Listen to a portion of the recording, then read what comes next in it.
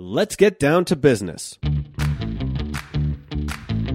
Welcome to Profits and Purpose, a Colorado Business Roundtable production that unapologetically tells the story that business is good through conversations with Colorado's business leaders. Please welcome your host, the president of the Colorado Business Roundtable, Debbie Brown. Thank you for joining us on the Colorado Business Roundtable podcast, and we're very excited to welcome the CEO of API, which is American Petroleum Institute, Mike Summers. Welcome to Colorado. Great to be with you, Debbie. It's such a pleasure to work with Lynn Granger, who is leading the helm here for API Colorado, and very fun to have you come to town and hear more about what's going on nationally with API. Thank you. We are so blessed to have Lynn Granger as the head of our office here in Colorado, leading the Colorado Petroleum Council. Lynn's been with us for about a year and has just done a fabulous job representing API and our many member companies that are based in Colorado. Yeah, absolutely. Well, before we get into kind of the tough stuff, tell me a little bit about yourself. Tell me your story and how you ended up here today. Great, thanks. So yes, I've been in Washington, D.C. for almost 25 years now. So I guess you could call me a swamp creature at this point. But I began my career as a young congressional staffer for a guy by the name of Congressman John Boehner. And after about 18 years with him, he was elected Speaker of the United States House of Representatives. So I spent most of my career on Capitol Hill with Congressman Boehner, with a brief interlude where I worked for President Bush in 2005, and I handled a specific portfolio of issues that included energy, agriculture policy, and trade policy for President Bush. It was a great honor to be at the White House, but I was glad I went back to work for John Boehner, who had just been elected Majority Leader of the House of Representatives. So I served with Boehner for quite a long time. It was a great experience, and I ended my career as his Chief of Staff for the Speaker of the House for the last 4 years of his speakership. Wow. So you're no stranger to public policy, controversy, collaboration. Those are all skills that you brought into the new job. Well, look, as the speaker used to say, his job was to keep all the frogs in the wheelbarrow. So we spent a lot of time doing that, of course, in politics, and we spent a lot of time doing that in trade associations as well. That's true. Well, that does sound like really interesting work, especially with the oil and natural gas industry being a tougher issue probably in today's public policy space. So how did that sort of help inform why you jumped into the work with API? Absolutely. So, one of the great things about trade associations is that it brings different companies, different perspectives together, and we work together to form consensus on key policy issues. It's very similar to how Congress is supposed to work. I'm not sure it works that way anymore, but it's similar to how Congress is supposed to work. And API is a big organization. So we represent about 600 members, member companies throughout the oil and natural gas industry. And we're the only organization in this space that represents just about everybody in the space, everything from the production well to when you're filling up your gas tank. We represent everybody in between as well. So about 600 members, as I said, worldwide. So our biggest members include Exxon, BP, Shell, Chevron, of course. But then we have many smaller members as well that have significant operations in the state of Colorado.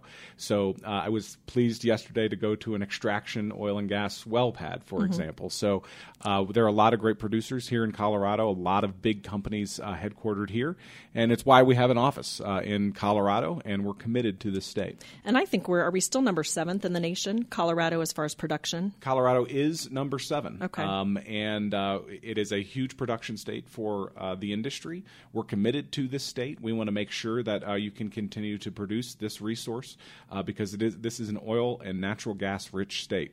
We want to make sure that Coloradans continue to benefit from low energy prices, but we need to make sure that the regulatory environment in particular is good for Colorado producers. Right, absolutely. And I think when I saw you at the lunch yesterday, Mike, it was a real honor to help be a part of introducing you to some of those community leaders. Yes.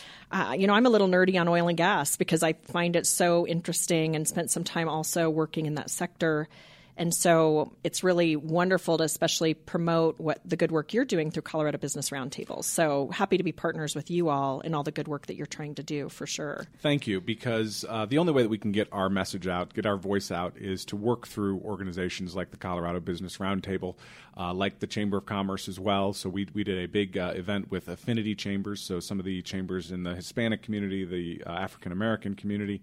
We did a breakfast with them as well yesterday to get the message out about how important this industry is to the Colorado economy. Right. This has been a busy couple days for you. It has.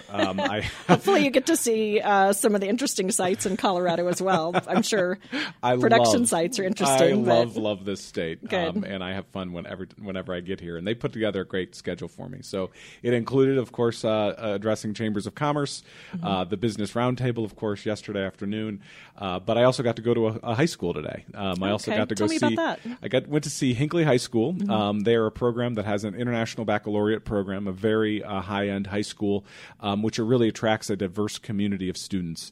And so just this morning, I was able to meet with a bunch of those students. We did a STEM program in the classroom where the students were actually able to make frac fluid, which was a really, really neat program. Did you have any students push back on that to say that was, Well, look, did they feel like that was a controversial subject, or were they more science-oriented and wanted to just ask questions of you about the one process? of the things that we always talk about is how this is an industry truly of scientists and engineers and geologists, and we're going to need this diverse workforce of the future. And one of the things I tell my kids is that if you're interested in helping change the world, oil and gas is a great place to go, because this is an industry that every day is innovating in a way to meet the challenges of the future, to meet the energy challenges of the future. So to be able to have that opportunity at Hinckley High, be able to do experiments with them side by side was a real honor. Yeah, that's very cool. Maybe you inspired the next petroleum engineer that's going to work for Lynn Granger. That's exactly right. I hope we'd be able to do that. Well, and speaking of fracking, I know that your staff gave me a report of a study that you just released about how it would particularly impact Colorado families if there was a fracking ban enacted. Absolutely. And tell me more about that study, and if you think there's really a chance that could be something that could be enacted here in Colorado. Yeah, I think this is a real threat, and I think something that we're real concerned about. But when we talk about fracking, I think it's actually more important to talk about from the beginning. I think fracking generally has been given a bad name, but I think what your listeners may be interested in is that almost every new well in the United States is fracked. This is a well-known, very well researched technology, to the point where, as I said, almost every new well drilled in this country is fracked. This isn't just a ban on fracking that some people are talking about. This is a ban on oil and gas development in the United States. And what this report talks about, which you can find on api.org, what this report talks about is what the consequences to the American economy would be, Colorado in particular, if actually this policy was And the numbers pursued. are staggering. They're staggering. In fact, nationwide, you'd be looking at about 7.5 million jobs lost. In Colorado alone, it would be over 500,000 jobs. That's interesting because there are about a little over 200,000 people who work in this industry in the state. But who else loses their job? These are people that depend on this industry. So higher energy costs would also occur. So we predict that through this study that energy costs would be 60% higher as a consequence of a ban on fracking.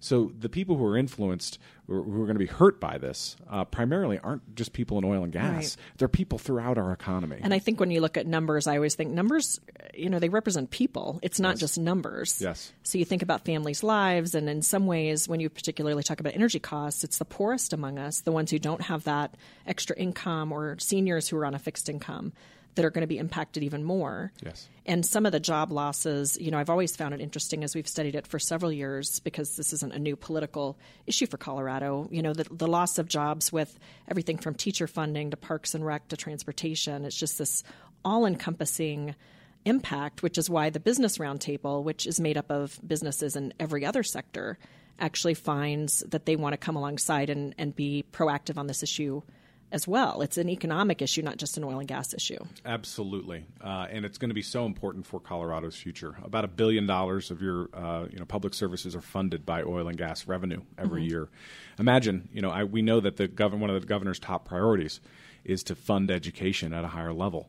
Well, you can't do that by taking $1 billion off the top. No, it's not a unicorns and magical wand kind of thing. Exactly right. But how did we get here? What's interesting is you've been in the political world for quite some time, and I would probably say 20 years ago it wasn't as divisive as it is now. And I'm curious if you think that same premise.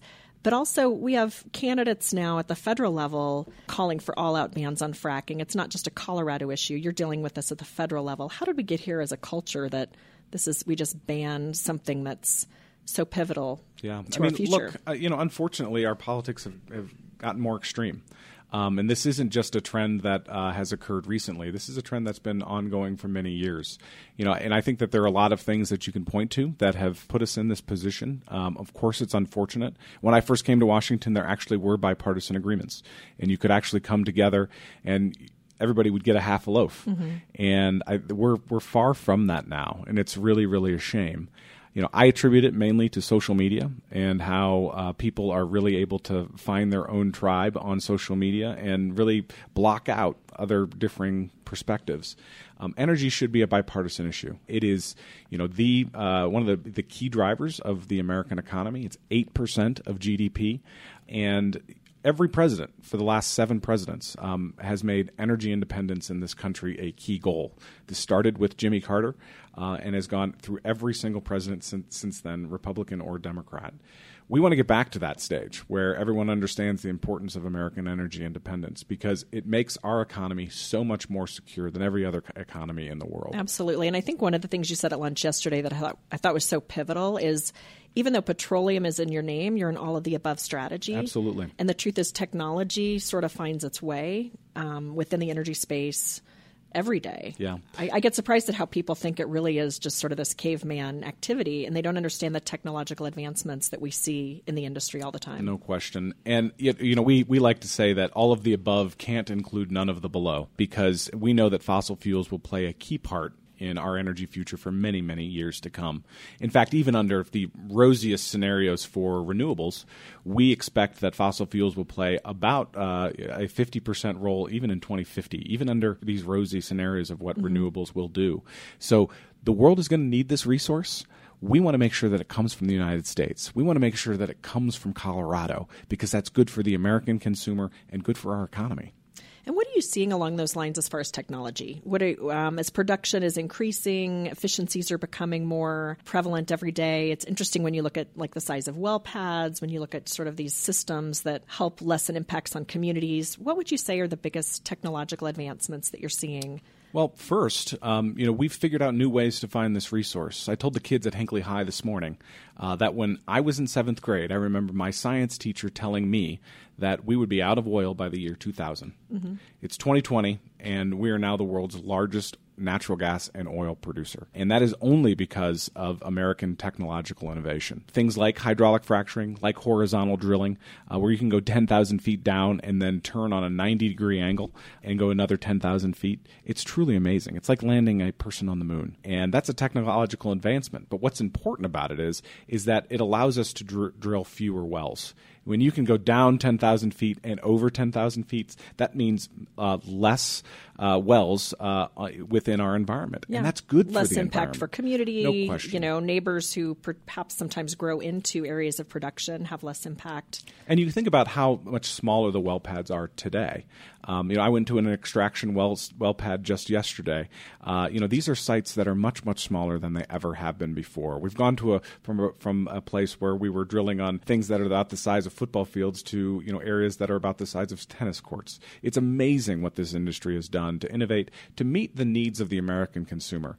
Every single day, our producers are working with communities to make sure that they're lessening their impact on the environment. And that's what's really exciting about being within this industry. And I think that is one of the things I know when I've worked with Lynn in the past, some of those impacts on communities in particular in some of our suburbs have been kind of the hot spots, if you will, for conversation and collaboration. And some of the impacts like noise and odor and some of those have been mitigated, but there's still sometimes these questions about safety, health effects. I wonder if you'd want to address that as well. It's kind of the thing that is always sort of, I think, the sticky subject. Yeah.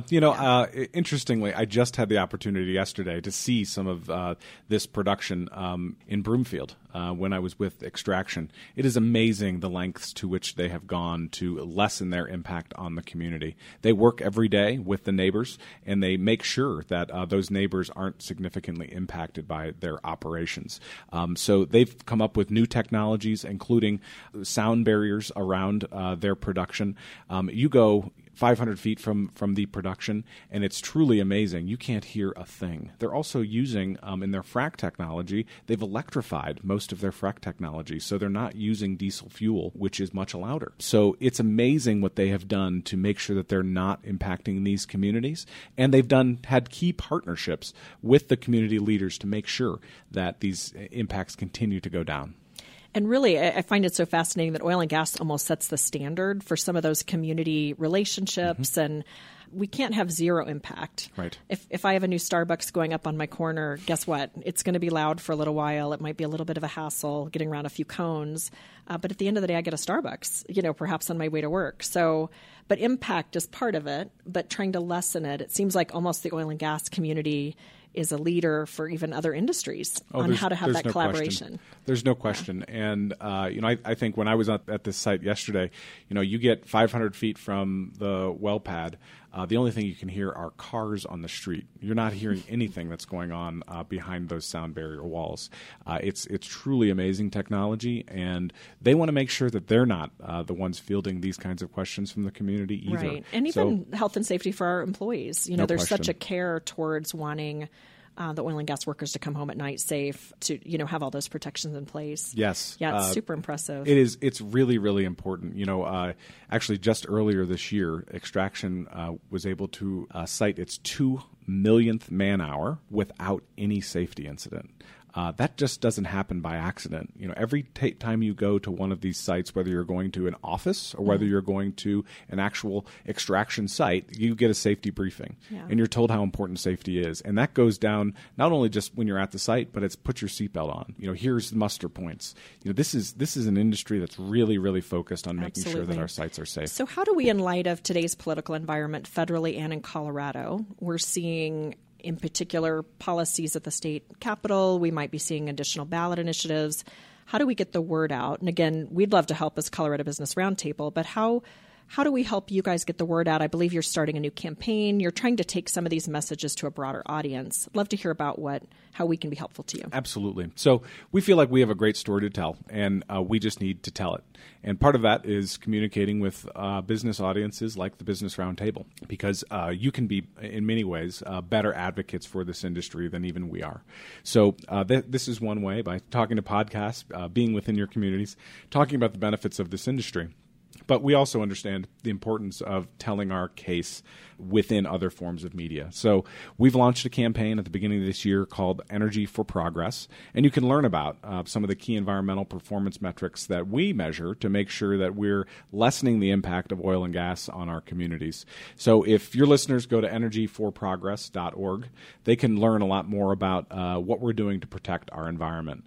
So we're excited about that. But the other thing we're also trying to explain consequences to American voters about who they're voting for, and if they are making the wrong policy choices, what the impact could be. You have to explain consequences to people, because I do feel like the opponents of this industry are really living in a consequence-free world right now. They can say whatever they want without the consequences being seen. Yeah, we know what they are. They should have been at Hinckley High School this morning to hear about fracking and do a scientific experiment with you. Well, that's one place that we need to do better in.